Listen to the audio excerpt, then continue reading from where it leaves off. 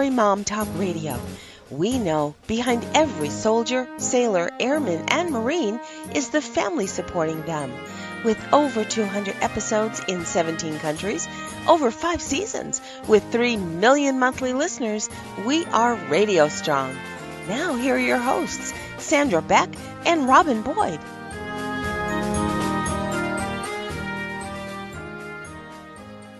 Hey everybody, this is Sandra Beck and I'm here with Dr. Andrew Whitman. If you guys were with us last week, you listened to Willpower Meets Action.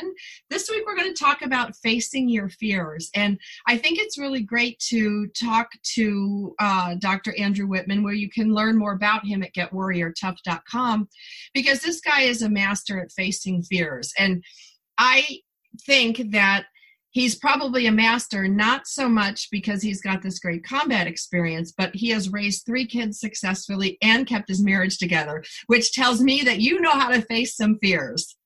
Yeah, no, it's true. And I was saying that when my book on parenting came out, that it was tougher, being a parent than it was being in combat. Because I'll tell you why.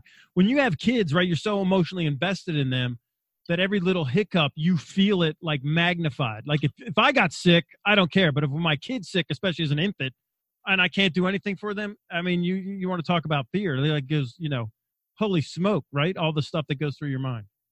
Well, I think that's the difference is in some areas you can fight, but when somebody's sick or somebody's dying, like in the case of my mom, I used to think of myself as this extremely capable person that can get through anything, do anything, solve anything. And then you're faced with, metastatic breast cancer and you're like, okay, well, there's a good lesson that we don't control outcomes as much as we'd like to think we can. And that's the key right there to facing your fear. What is? You understand that it's not, you can't control the outcome. And that's why we fear, is because we're fearing the outcome. But we only fear the worst outcome. Like when you look at... Right. No one's ever worrying about the good outcome. Like, oh my gosh, what would I do if I won the sweepstakes? No one fears that. Right. I mean, it's like we fear losing our house, losing our car, losing our health, losing our spouse. We fear loss. Right. And you're emotionally invested in that. And that's the thing is like, so, and I teach this, in my corporate stuff and in my coaching, right? The difference between fact and truth, right? So let's just lay a little foundation. If you were like, when I was a cop and I was in court, I would enter facts into evidence, but the witnesses would swear to tell the truth. Now, which one's more reliable, witnesses or evidence? Right. Like evidence, right? So facts and truth are two different things. What is truth? Let me just take a segue here, because I want to know what truth is, because to me, the kids are always saying, that's not true. I'm going to Google it. That's not true. What is truth? Okay, so facts, let's start with what facts are. Facts are just independent pieces of information that are verifiable. They're not positive. So here, it's South Carolina. It's 96 degrees out today. That's a fact, 96 degrees Fahrenheit.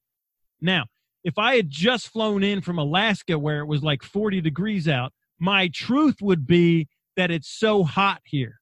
Got it. But because I live here all the time, my truth was it's just another day in South Carolina. It's not hot. What are you talking about? It's just a regular day. You see, that's my truth. My truth is my perception of what the facts are. And that's the same thing with an eyewitnesses. They're telling what they saw, what they perceived of the facts that happened. It's their perception. That's why 2 witnesses can see the exact same thing and have 2 different stories, and neither of them are lying. They're both telling the truth. And our mind does fill in facts. When I was first in journalism school at Northwestern, they had this staged event where we were all in the classroom and somebody ran in and grabbed the teacher's purse and ran out. Right. And then there's 30 students. And, was he black, white, short, tall, fat, thin, red hair? What was he wearing? Yeah. Have a shotgun. I mean, the stories that came out from there, nobody was completely right and nobody was completely wrong. Right. So now I like to look at this as, and this is where fears come from. If you looked at, the fact is like, so I'm holding a mug, right? And let's say it's a 12-ounce mug and it had 6 ounces of liquid in it. Now, to you, is it half full or half empty? Right. Both of you are right. If you said it's half empty, it's correct. If you said it's half full, that's also correct. Both of them are truth, but the fact is there's 6 ounces of liquid in a 12-ounce glass. Now, if you look at something and say it's half empty, you're not wrong. However, what you're doing is looking at all the stuff that you don't have. If you say it's half empty, you're looking at all, if I had a full glass, I could do this, I could do that. If I had more than this half glass, look at all the stuff I could do. If you're a half full person, I'm not saying you're an optimist, but a half full person will look at it and say, this is what I do have. How can I maximize my 6 ounces of liquid? Right? So that's how you overcome your fears. Instead of freaking out about what you don't have and what all the bad things that can happen, hey, what do I have in my hand and how can I use this to my best possible advantage? Now, when I set my brain in that down that track, then I can overcome and override my fears. Fears are truth. Danger is a fact. Like when I'm getting shot at, or like you don't lay down on the highway on the I-10 out there because you will get run over. That's danger, right? But it's also a fear that if I even get on the I-10, I'm going to get in a wreck. Well, you're probably not going to get in a wreck. Right. 10 million cars on the freeway. Who says it's going to be you? But so let's translate this to some really common fears I think people have. Like, I think one of the greatest fears people have today, and it's shown by Forbes, where people are more afraid of running out of money in their retirement than death itself. Yeah. I mean, that shows a lot about our society, but money fears. Because money is one of those things where, one, how much is enough? And I think about the times when my kids were really small and after my bills were paid, I had $43 left. That was my absolute low. I mean, no savings, no anything, single mom, 2 kids, paid my mortgage, paid everybody, paid the insurance, fed us, clothed us, and $43 left. And I used to cry because I only had $43 left. And recently I told this story in front of a group of women, and one of the ladies says, wow, you did it, and you still had $43 left. Right, because they don't have any. Well, and I just thought to myself, why did I think of that as negative? Why wasn't I happy that I did pay all those bills as a single mom with 2 kids in Southern California? Not easy. I should have been going, yippee-ki-yay, you did it again this month. Right. But I didn't. I looked at the negative. Is it easier for us to look at the negative than the positive? No, it's how you train yourself. And again, this is kind of spinning off of what we talked about last week with the willpower, right? If you train yourself habitually, I'll say it like this. In neuroscience, the neurons that fire together wire together. Got it. So the first time that you look at something and go negatively, you're like a trailblazer in the Amazon with a machete. You're cutting a new path and you're seeing all the things that could go wrong, blah, blah, right? And then the second time you go down that path and you're complaining and seeing things negatively, it's a dirt trail. By about the 4th or 5th time, it's like you got a 6-lane I-10 highway out there and you're doing 85 miles an hour and you couldn't possibly see anything good because you're driving so fast down the negative highway. Now, you trained yourself to do that. You can also untrain yourself so that you only see good things. Like, that's me. I've trained myself. I mean, it drives people insane because, like, I always say this, when bad news happens, get happy. People are like, what? I'm like, right. Because every time something bad that you consider bad, quote, quote, bad, somebody, like I said, in the Depression, people got rich. Yes. Right? Like in the recession, people made money. Sure. Like if it's possible, right? So it's how are you looking at it? How can I use this to my best possible advantage? And if you see all the good things, and here's what I call it, right? Going nuclear with gratitude. If you start looking at all the things you're grateful for and you train yourself that way, it's very difficult for you to be in fear. Rob and Dr. Whitman, right now is a really good time to thank our sponsor. Our sponsor is Sleep Number. And if you guys want to experience the effortless comfort of the Sleep Number 360 smart bed, just go into any one of their 600 Sleep Number stores nationwide. You can find one near you at sleepnumber.com/militarymom because they're having a Veterans Day sale. You can save $1,000 on the new Sleep Number 360 special edition smart bed, which is now only $17.99. Plus exclusive savings for military and vets. Now, Rob, we know from military heroes to everyday heroes, the new Sleep Number 60 smart bed helps everyone get the proven quality sleep that'll change their life. And today, we're talking about facing your fears, kind of what fear does to you. And, Rob, it really cripples me. And the worst time in the day that my fears get to me is always like 2-3 o'clock in the morning. You know, I'm sound asleep, I wake up, and that's when I find if my bed is uncomfortable, you know, it's just brutal. You know, I can't get back to sleep. And then when you don't sleep well, it impacts your creativity, your mood, your patience, your willpower, but more importantly, physical and mental health. And that's what, you know, this fear management and how to make fear work for you, you know, why we're doing these shows with Dr. Whitman, because fear really can ruin your sleep. And we spend a third of our life asleep. We do. You know, it's interesting you say that you wake up and I think in the middle of the night, everything seems to be exacerbated. I know Steve calls 4 a.m. the dying time, and that would be the time when he was out in combat that the enemy would come and drop bombs on them or whatever, because it would be at that 4 o'clock. He would always wake up at 4 a.m. and have that sense of impending doom. And to this day, he still wakes up at 4 a.m. with this impending doom. And it's really hard for him to get back to sleep. And part of it is because he's probably not all that comfortable. And one of the things I think that the Sleep Number bed helps with is keeping that consistent comfort throughout the night. And then he isn't waking up at 4 a.m. with that impending doom. I think, too, you know, having that prep before we go to bed and being able to shut down the technology, shut down the television, being able to eliminate a couple of hours before we go to bed that blue light or that screen light, because your body starts to get that sense it's supposed to start slowing down. The melatonin kicks in, and that's when we start to get sleepy. So I think between being able to sort of have that, let go of that fear of missing something, you know, we are in such a technology world, and we're always afraid we're going to miss one more message. We're going to miss one more piece of data that we need. And we need to sort of let go of that and be able to get ready to have a good night's sleep, avoid the screens, be in that proper frame of mind. Well, I got to tell you, it's really, I agree. Dad does it too. My dad wakes up. My dad did 4 on, 4 off watches. So my dad wakes up.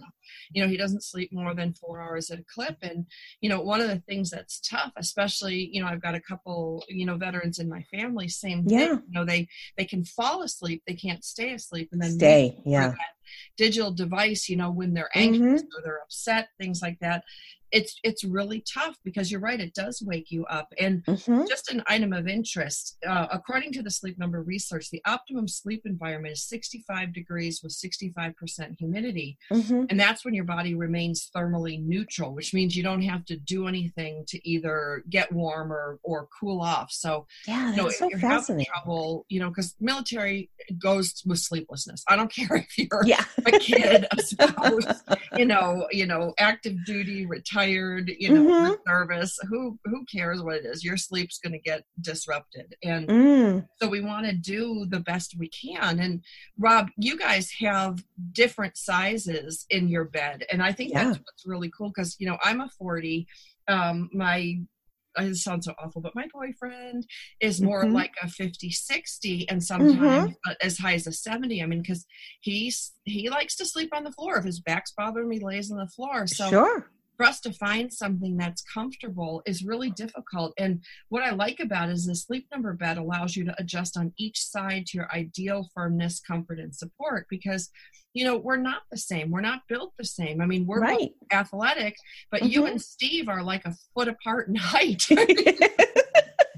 I know. I'm this little, and I tend to curl up, and he tends to sprawl out.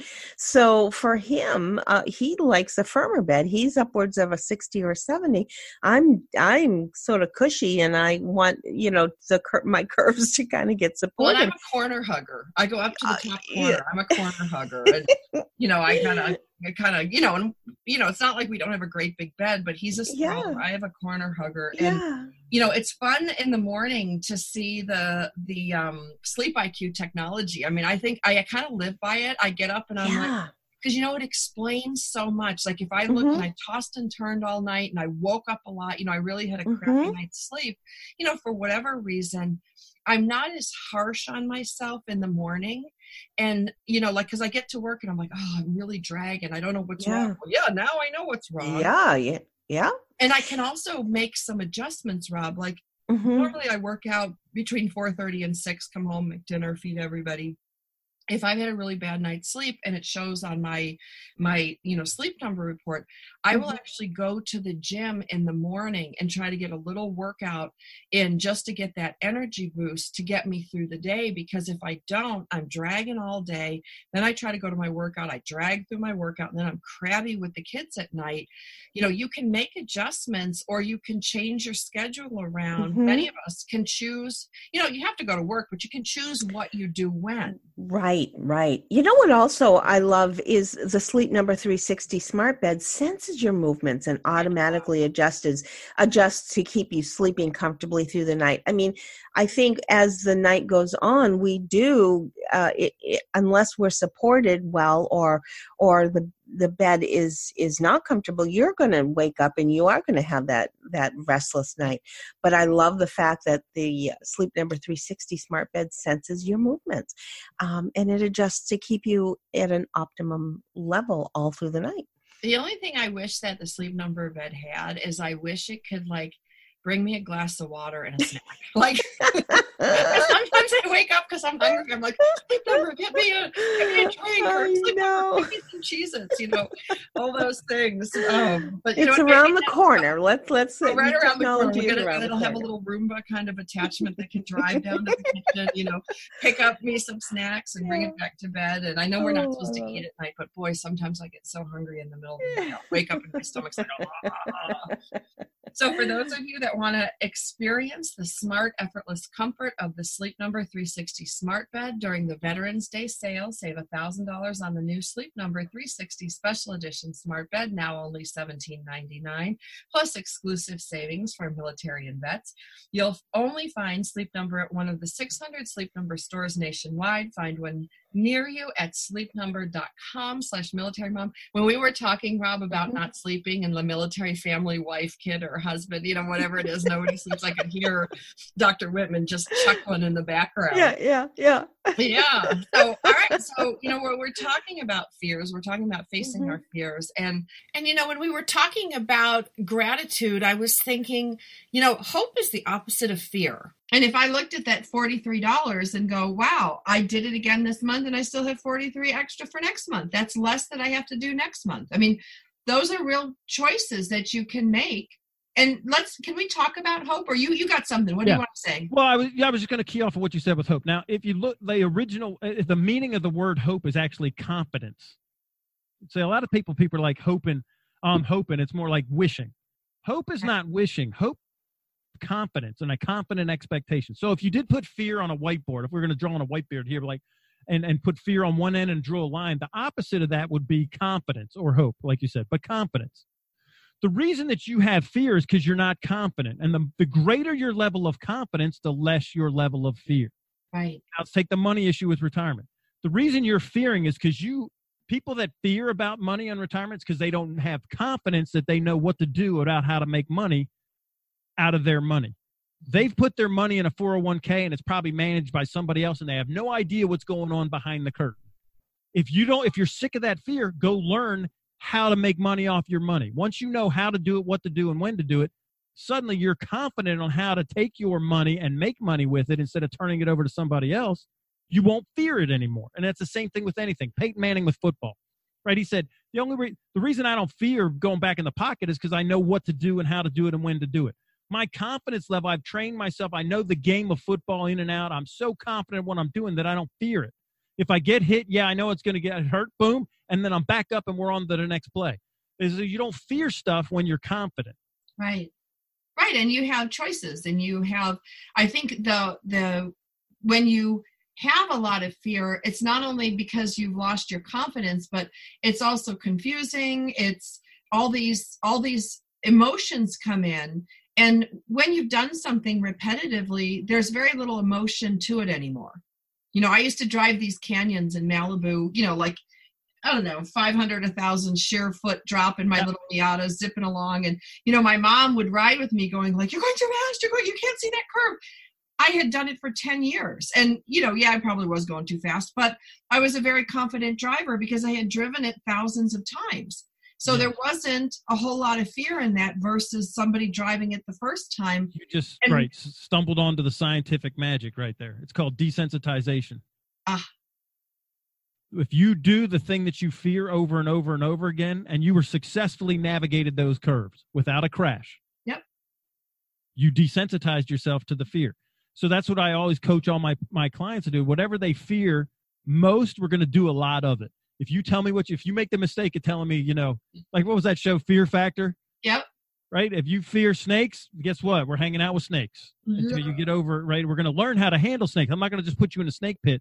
What I'm going to do is take you down to that Crocodile Dundee guy and teach you how to deal with reptiles, know what to do, how to do. And now you're confident as you learn, right?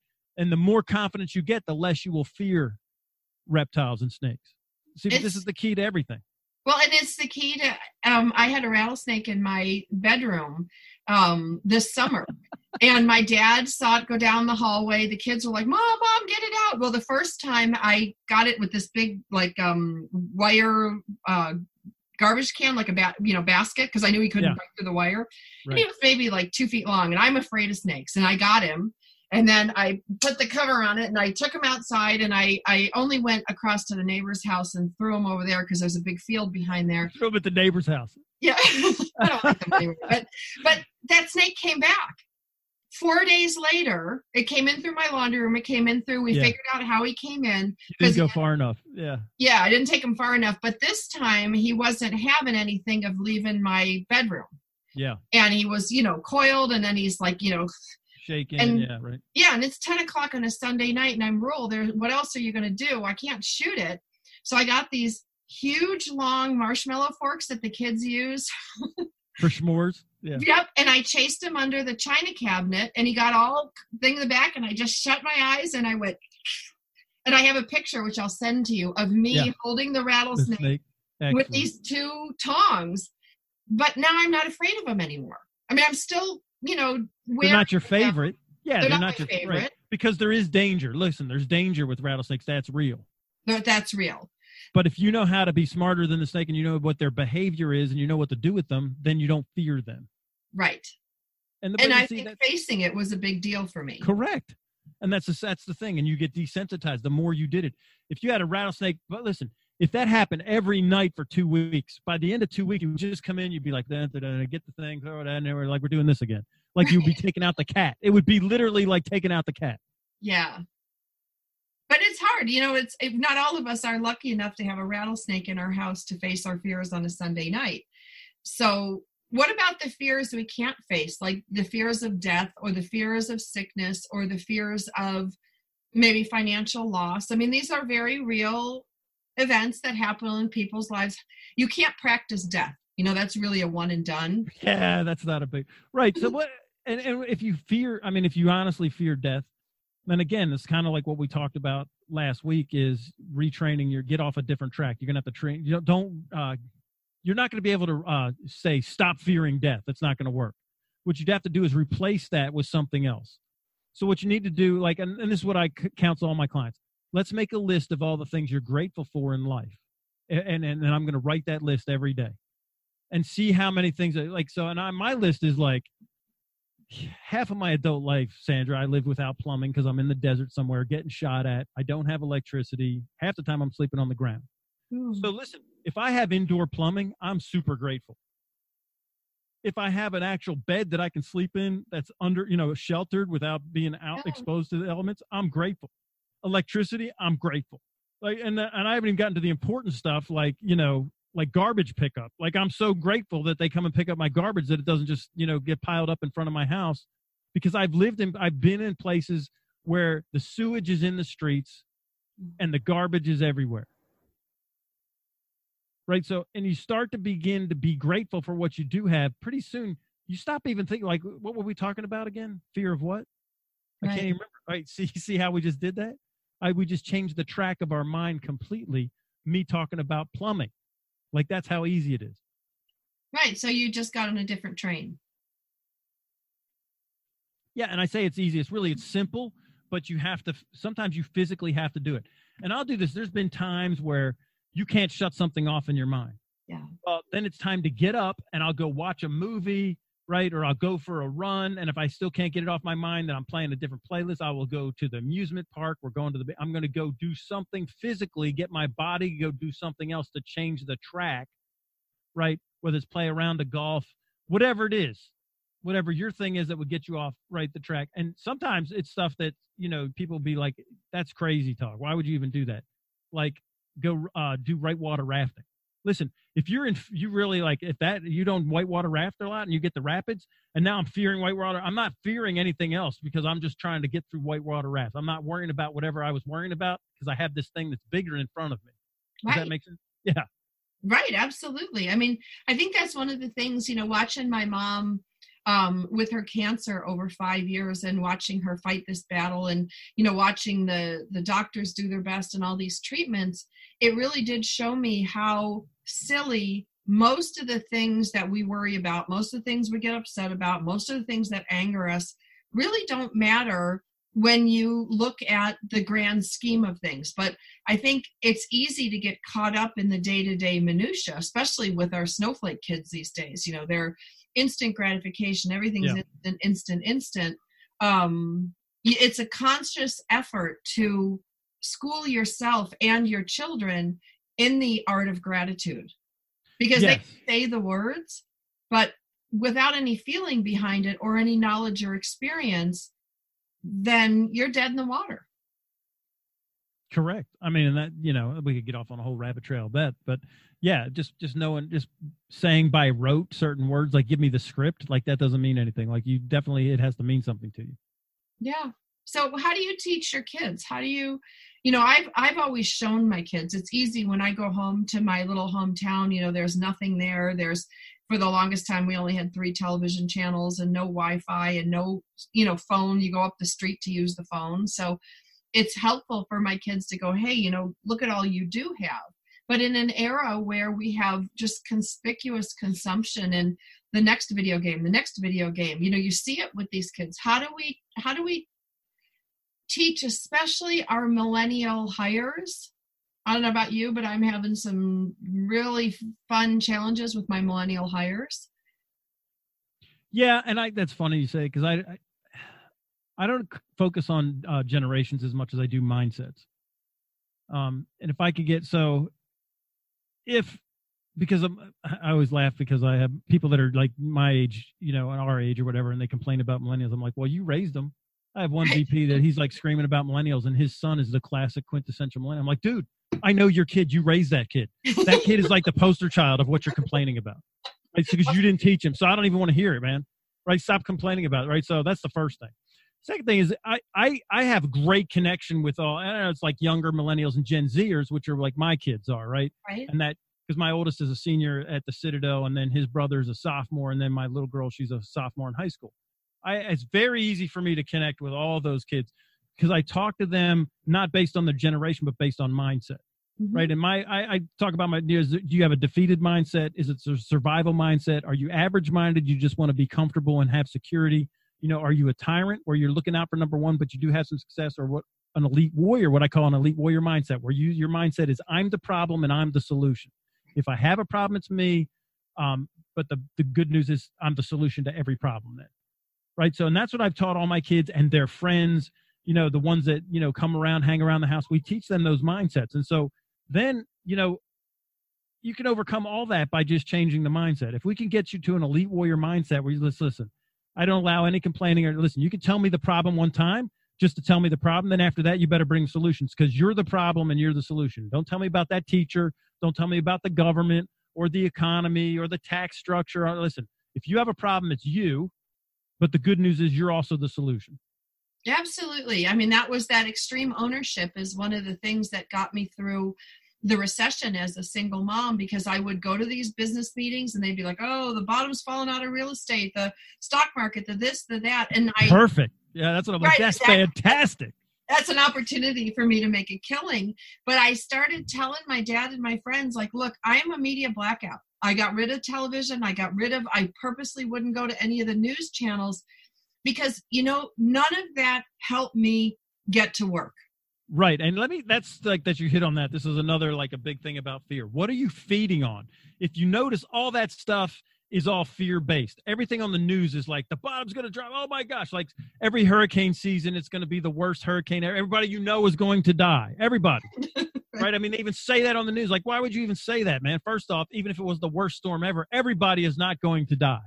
Okay. Right. Yes, we need to take it serious, but everything they do is ramp it up to fear. Right. And the same thing with marketing.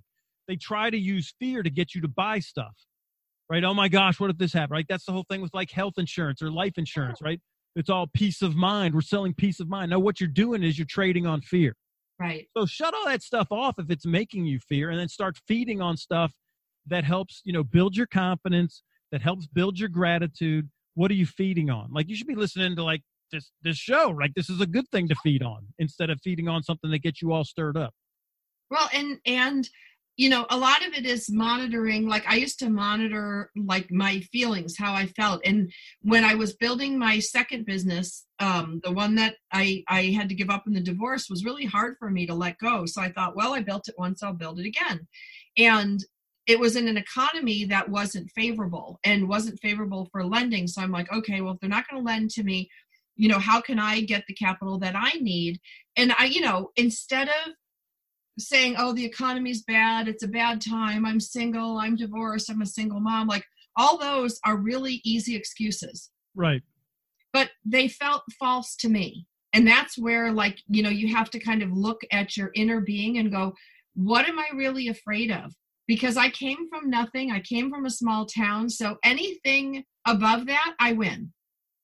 And what failure really is there? You can lose money. Well, you can always gain it again.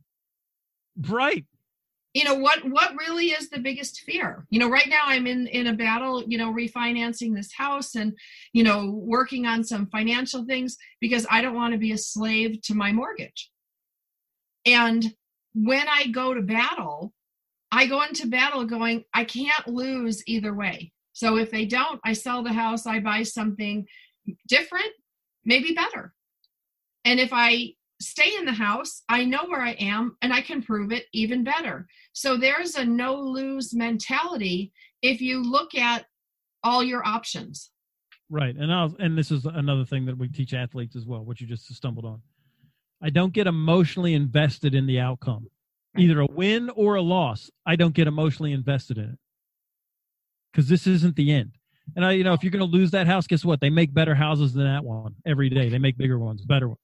Right? What if I get my car repoed? They make them every day, and they make better ones than that one. Right? My kid's fighting over the Fruity Pebbles. Hey guys, what's the rule around here? They make it every day. Right? And we'll go to the store and buy some more. If we run out, they make it every day. Relax. Right. I mean, that's the thing, because whether I get upset about it or not upset, whether I stay up at night or go to sleep, because some of my friends say, wow, if I were you, and my dad has said this to me, and I call it planting worries or planting fears, because it really doesn't cross my mind, because they'll say things like, wow, if I was a single mom like you and I'm faced with 2 college educations and, I've got a mortgage to choke a horse and 2 acres in Southern California, I couldn't sleep at night. And I'm like, oh, maybe I shouldn't be sleeping at night. No, that's when you go, yeah, I know. That's why God picked me to do it and not you. Because you couldn't do it. But the thing is, if you just get up every day and do your best, that's enough. I mean, my things are really simple. Like, I don't look at, what you have and where I rank. Like, if I get up and I do my intention that I set the night before, I write out my 3 intentions before I go to bed. If I hit those 3 intentions, and even if I don't, I'm here, I'm breathing, I made a difference. Did I make mistakes? Of course. But nothing you can do is so egregious that you can't get up the next day and redo your day. Every day is a new day. You're just dropping mad wisdom right now. I hope people are listening. Mad wisdom? Yeah, it's just so right on. Like, seriously. Like, it doesn't get any better than what you just said. Like, here's the ultimate failure is that you if you did mess up, that you don't get up the next morning and go back to work. I mean, and I say go back to work, go back to working on success and fulfillment and happiness in your life, however you define it. Yeah. I mean, I can tell you this great story about what I think is my greatest success story. You would think it's other things, but I wrote this book, Andrew, when I was in my 20s, when I was a published author, and I had all these things, and it was going to be a 4-part series, and I sold it and I got a contract, and then I had kids. I never finished it. Then I resurrected it again, and then I went through this heinous divorce and didn't finish it again. And over the summer, I decided to enter the first 10 pages in a contest, and won. Got That's myself awesome. a literary agent, and it's in developmental editing right now. And wow, this is something I started, I kid you not, 20 years ago. And it never left. It was always hanging around there. Yeah. Like, it fits and starts like an old car that wouldn't get started. Now, I could look at that as a failure, or I could look at it as one of the greatest success stories. And it's written. So it's done. Whether somebody buys it, whether they publish it, whether it does anything. You finished, right. I finished it. But it took me 20 years to finally get it done. Yeah, that's okay. It took me like 30 years to finish my PhD, which was really writing the dissertation at the end, writing that book. No, I mean, that's great. It's never over till you say it's over. Like, right. And that's another thing that with fear, people fear, well, what if it's, hey man, it's never over till I say it's over. Right. Right. If you miss this deal of a lifetime, there's always another deal of a lifetime tomorrow. Right. Right. Hands down. Like, if this publisher passes, okay, so what? That's the thing is, I used to be, many years ago, I was waiting tables, and who was the Notre Dame coach? What was his name? The famous one? Lou Holtz. Lou Holtz told me one time that he thought I was going to be really successful every day because I was the one who was cleaning the dishes, cleaning up after everybody long after, the Big Ten conference was over. And he's like, you have an attention to detail. He goes, you don't give up. He goes, I watched you fighting with that rack. He goes, you weren't going to, and the rack, it's like twice my size, weighed twice as much as me. And I'm like, well, it just has to get done. There was no, why is it so hard, do you think, for people today? Like, these simple truths. Every day is a new day. Well, it just has to get done. We make mistakes. When we know better, we do better. Like, why are these things so hard today? Why is it so hard for people? Like, why do we all need coaches and everybody to keep us on track when so many of these home truths are just, they've been around forever? They've been around forever, but they haven't been passed down. Right. So if you look at the bombardment we're in the information age now, right? And the bombardment of all this stuff that's coming down is not necessarily those things. And if you look at who we're surrounded with, and great, you're bringing up college coaches. John Wooden said that you'll never outperform your inner circle, right? And so especially as parents, if I was surrounded myself with all my friends were all just average, people that just wanted average lives, that were just hoping for security or comfort, and they were negative, the gossipers, the PTA moms that run down each other and judge the other, right? If that's who I surrounded myself, then that's who my kids are going to pick up on all that, because they're going to be with their friends and they all hear that kind of, right? So, but I surround myself with people that we have these kind of truths. So my kids got them and they'll pass them down to their kids. So a lot of it is programming, and that's why, man, after school, I always do more teachable stuff after school. I want to hear what was said to my kid today that was dropped in outside the lesson plan. Like, I had one teacher said that told when my little girl was in 3rd grade, if you were rich, what would you do with $1 million? So Mick she came up with all this stuff. And she says, well, greedy, you shouldn't even want $1 million because you're greedy. And I'm like, well, Mick, now I have to undo that, because you know what? You actually can help people with $1 million. But if you don't have $1 million, who can you help? Right. Like, you can't even help you. Right. So, and that's a kind of average-minded, thinking, that our conventional wisdom that's out there, that our kids really don't get that. They get this other stuff, right? And now up is down and down is up, and it's evil is good and good is evil. That's the society that we're living in right now. Right. Those truths that you're talking about, that would be triggering somebody. I have to go to my safe space, because how dare you say that to me?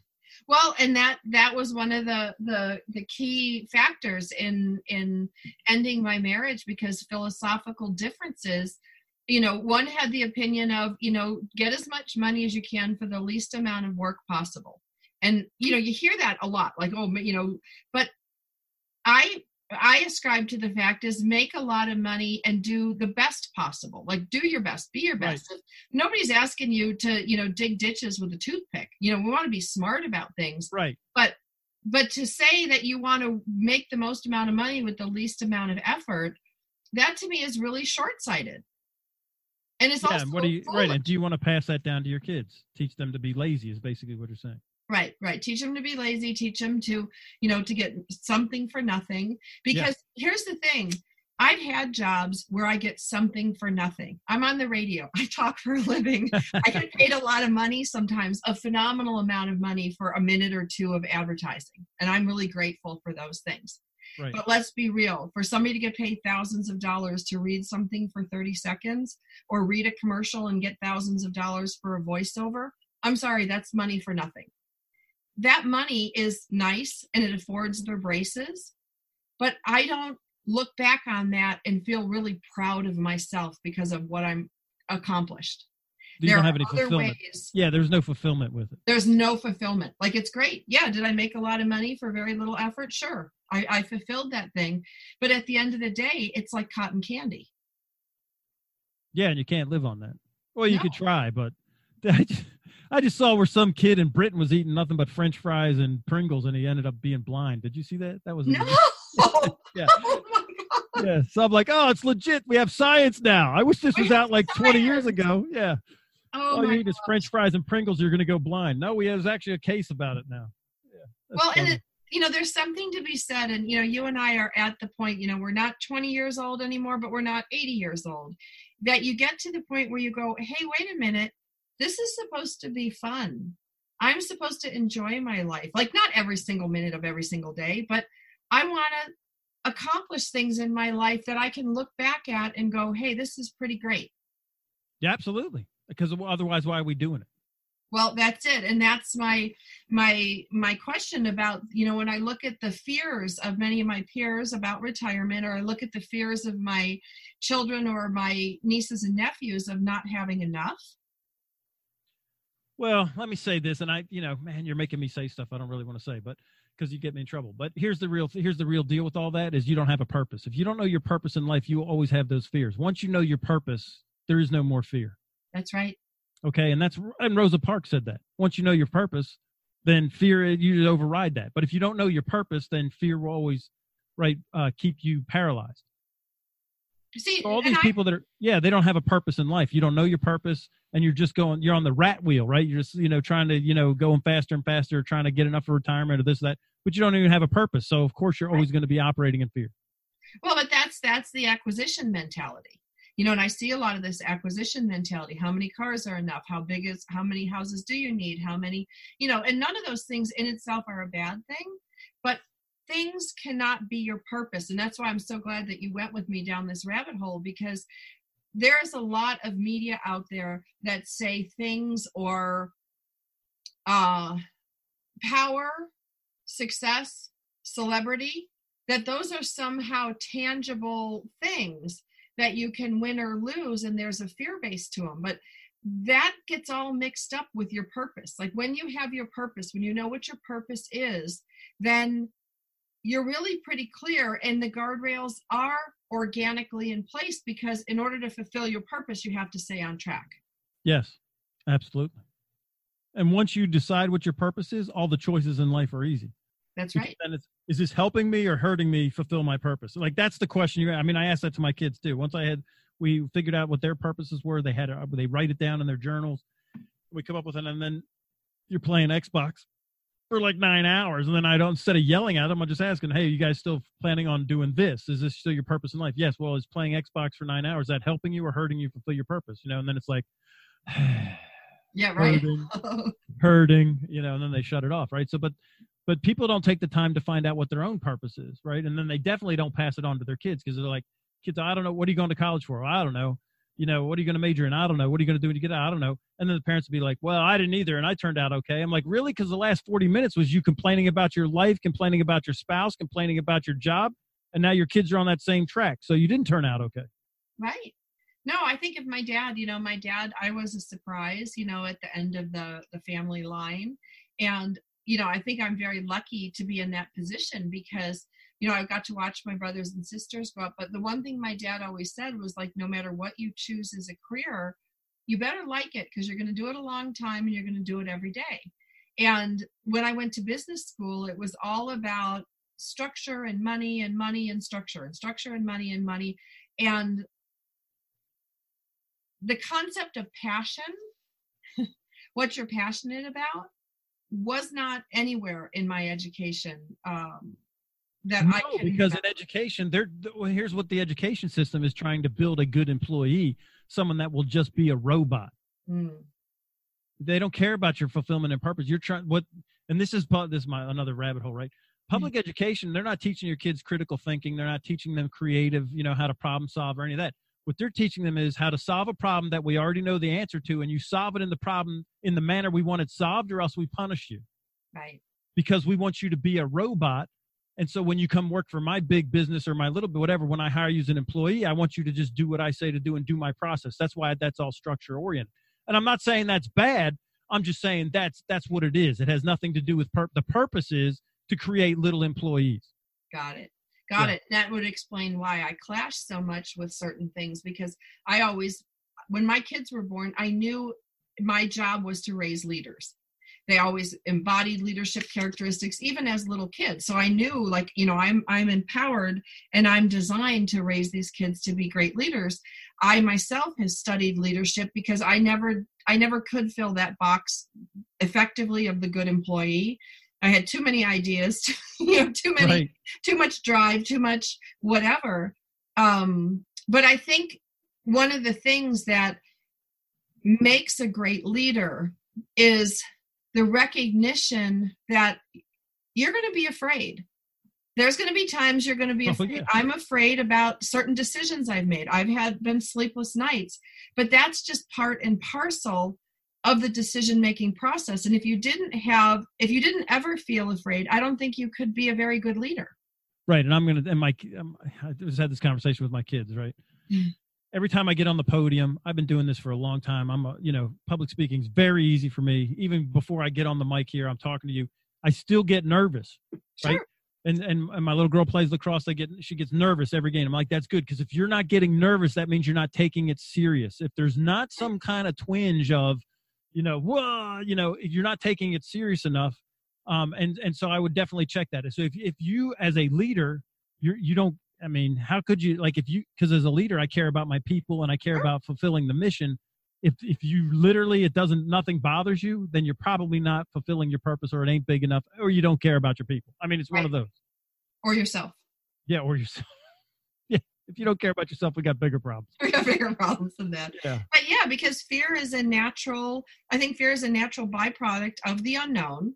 It's natural to go, well, I don't know what the outcome is. And you can say you're detached and, do your best to detach. But if you're making a decision that's an unknown, that outcome that affects the livelihood or the health and well-being of those you care about. I think of being like the leader of my family, a single mom, I'm leading these two boys. There are decisions that people will encourage me to join their business, do this, whatever. And I'm like, look, I don't roll the dice on my family. Right. You can't be cavalier with them. Right. With those. And that's a good leader. A good leader is not cavalier with their decisions. And again, that's that critical thinking piece. I got to gather the information. I have to do my research, right? I need to meditate on this for a while, right? I get good advice from my team of mentors. See, I have a team of mentors, people that I go to and run stuff by them. Me right? too. Not just one mentor. I have a whole team of them. So if you do all those things, and again, it's not that we're overriding action. Even if I have the fear, I'm still going to take action that once I've done my best, right? I did my homework and I gave my best effort, right? And even if it didn't work out, all I have to do is learn from it and then cue it up again. Yep. Well, and, not everything's going to work out. Not everything's, you're not going to hit a home run every single time. But even if it all goes sideways, and I've had some business decisions, I had a marriage decision that went sideways. You can make a mistake. Really, you can. And Absolutely. That was one thing that I don't know if I was programmed that way or I acquired it and as you said, drove it down that neural pathway. I got to the point where I thought it was the end of the world if I made a mistake. And then I realized I make mistakes all the time, only we call it programming and creativity. Right. No, absolutely. And that's another thing about the public education is they get punished for making mistakes. Yeah. Right? And there's magic in mistakes. That's how we learn. Listen, you never learn from a win, because what you do is you congratulate yourself. Man, wasn't I so smart in that deal? Wasn't I, right? It's if you learn is from your failures, and we call it a failure. And then I call it like, that's a college class, right? So if I learn from it, then that's a win. Right. But I learned more stuff from when I screwed it up than when I did everything right. Because if I did everything right, I'm just too busy congratulating myself on how awesome I am instead of actually making course corrections and being better. Right. And do you find, like, most of the time I find that I'd rather make my mistake early. Like, I'd rather make my decision early and have time to correct it than wait to the last minute and then feel that pressure. Oh, I'm with you 100%. I would like to get in front of stuff. And then, and this is same thing I'm teaching, like my daughter to drive, right? She's 15. And it's just like, when the boys were driving, same thing. When you first start driving, you put your eyes like right in front of the car, right? You're on the hood ornament almost, where you're looking on the road. I'm like, get your eyes up and look as far down the road as possible, because it gives you time to make course corrections. The further down that you look, you get your eyes up, because I'm a driving instructor too, right? If you get your eyes up and you look as far as you can down the road, then you can make course corrections. When stuff happens, you have more time to react or course correct if you are making a mistake. Right. So, yes, what you just said is 100% right on. Awesome. Awesome. And since I'm teaching my 16-year-old to drive, I'm going to teach him that eyeball trick this week. Yeah. Get your eyes up and as far down. So that's what we teach all the agents when we're, training agents and, to operate in high threat diplomatic security. You got to get your eyes up and down the road as far as possible. Right. And keep them down there. So, because you'll see everything in between. If you look far to the horizon, you'll see everything in between. Your eyes will pick it up. But if you're focused on right in front of the car, you'll see nothing past that. Right. Gotcha. And that's really important, I think, for these Los Angeles freeways, because yes, there were so many times that, I've been in multiple car accidents and I'm back far enough that I can get over the side of the road. I drove up one time on the dirt on the side of the road, right, just to avoid hitting the vehicles in front of me. You have to have that. You have to have that forward vision, but I also think you have to have that forward vision for your life. When I sit down and I plan every Sunday night, like when we're done with these recordings tonight, I'll sit down with all my planners for the week. I'll look, and adjust. I've got, a lot of balls in the air, but I look at what the next week is going to bring, not the week I'm in, the week after. Right. And again, kind of back to purpose. I always like to use the Wizard of Oz example, right? Every Dorothy, Scarecrow, Lion, and Tin Man, they were all going to the Emerald City. Like, they had their eyes downrange. The reason they're on this yellow brick road is to get to the Emerald City. If they didn't know where they were going and they didn't keep their eyes on the Emerald City, and every day it was just getting up, dealing with flying monkeys, like, that'll make you be afraid to even get up the next day, because I know it's just going to be flying monkeys for no purpose, right? So always look for your Emerald City, right? That's awesome. That's awesome. Well, all right. So if you liked what you heard today and you want to learn more about Dr. Andrew Whitman, go to getwarriortough.com. He's got a couple books on Amazon. He did a show with us last week called Willpower Meets Action. And in 2 weeks, he's going to come on again, and we're going to talk about releasing negative baggage. So you're not going to want to miss that. We'll be back again next week. That's Dr. Andrew Whitman at getwarriortough.com. You folks. 80% of all doctor visits are stress-related. 80% of tension headaches are caused by stress. Most heart attacks occur around 9 a.m. on Monday. Stress is a major factor of anxiety, panic attacks, depression, and aggression, not to mention insomnia. And an estimated 24 million Americans use drugs to cope with stress. Depressing, isn't it? You're meant to live a happy, fulfilled life, and it is possible. Andrew Whitman can show you the way out. The way to deal with stress, to achieve, to break through limitations, and have an internal identity that calms the storm. Whether it's work or home, financial or emotional, get the tools you need to cope with the obstacles life brings you and still have peace. Mental training one-on-one will help you get what you want out of life. Visit GetWarriorTough.com to see testimonials from people just like you. Take control of stress. GetWarriorTough.com.